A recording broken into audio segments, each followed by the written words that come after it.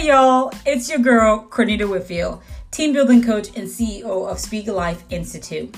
Listen, from one builder to another, I know how hard it is to build the life and team you want that produces results. And I don't mean that successful moment that was a one-hit wonder that you couldn't quite figure out how to hit again. As a leader in my community, business owner, author, and speaker, I know a thing or two about building and leading change. And I am ready to come alongside you as a fellow builder, visionary, dreamer, and leader to help transform your life and team. I want to teach you how to build a healthy, sustainable, and high-performing team. I want to teach you how to build a satisfying life that speaks volumes of your leadership, whether you're leading a team or your own life. So what do you say? Are you ready? Okay then, let's build it.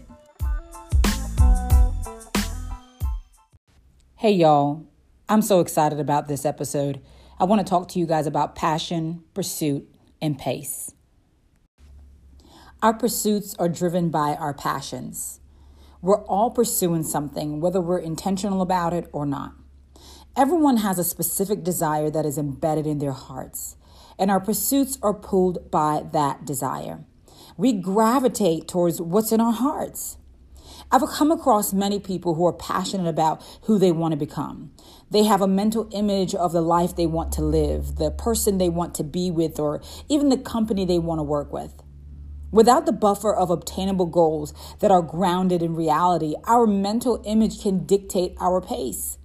Our focus can become contaminated by our desire to be where we see so quickly that we become frustrated with our current pace and progress. The steps that you have made towards bettering yourself, building that team, or impacting that community seem so small because we cannot see the value in our small beginnings. We're so busy comparing our future to our present moment that we forget that where we are currently was once a wish. We one day wanted to be in the same exact space that we are right now. But as a dreamer, I have found myself in this place many times. So are you alone? No. We've asked ourselves questions like, how long will it take? What direction am I going in? And what do I want to be remembered by, right? What is the legacy that I want to leave behind? These are the questions that we ask ourselves to align our passion and our pursuit and our pace so that we position ourselves for healthy growth. Recently, I had set some goals for myself, and I thought they were smart, specific, measurable, obtainable, relevant, and within a good time frame. That good acronym that we use to describe all that good stuff, right?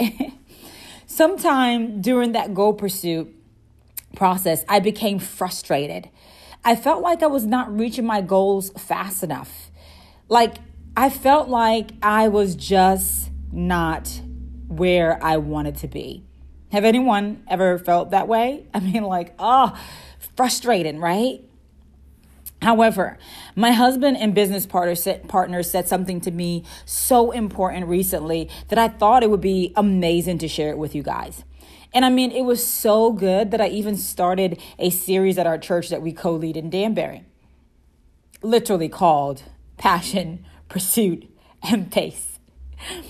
He said to me, "Bae, you're frustrated with your pace because you're trying to accomplish a long-term goal with a short-term frame of mind." Wow, that absolutely blew my mind. You see, having both a long-term and a short-term goal is key to reaching your outcome. However, your short-term goals are supposed to be small wins that you can achieve daily, weekly, and monthly until you reach your long-term goal. And oftentimes we really want our long-term goal now. Remember that commercial that says, "It's my money and I want it now." Well, that's literally what we are doing when we really want our long-term goal now. We're like, it's my goals and I want them now. But what makes the journey enjoyable while pursuing your goals is creating those opportunities for small wins. These small wins will boost your confidence, curb your appetite to move faster than necessary, and show others that you are moving forward and not backward. Let's be real. Results increases our commitment.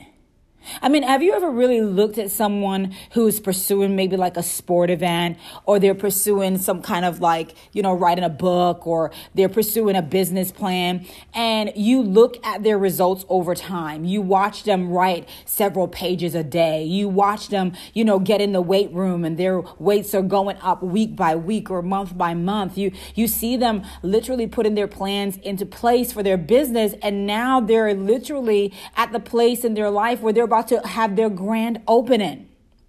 We've watched them commit to this process of becoming a better version of themselves, of being able to accomplish what they said that they would do.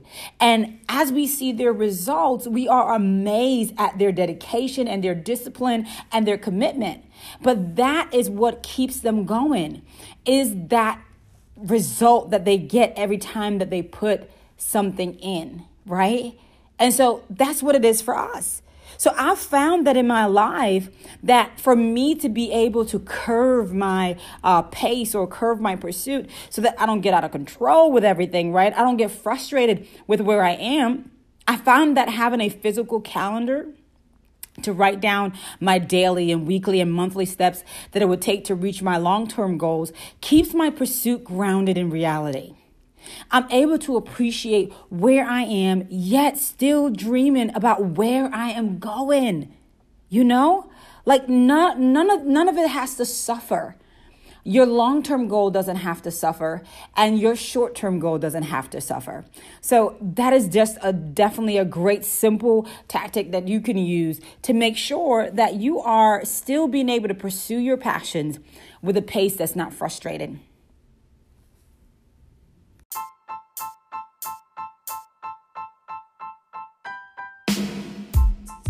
Hey, y'all, thank you so much for hanging out with your girl. Listen, I want to help you build a life and team that produces results. So make sure to connect with us on social media and on our website. Until next time, y'all, keep building. Hey, y'all, welcome back to Team Up Podcast, where we talk about all things building, your team, your life, and everything in between. In this episode, we're going to tackle an issue that I strategize often with my clients to gain results. We all have struggled with it at some point. It doesn't matter if we are a student athlete, a coach, a leader, or a staff member. If we work in a faith-based organization or operate a small business, there is this question of how to build confidence that will increase your performance. For the next few minutes, we're going to give you some strategies on how to increase your confidence that will speak to where you are.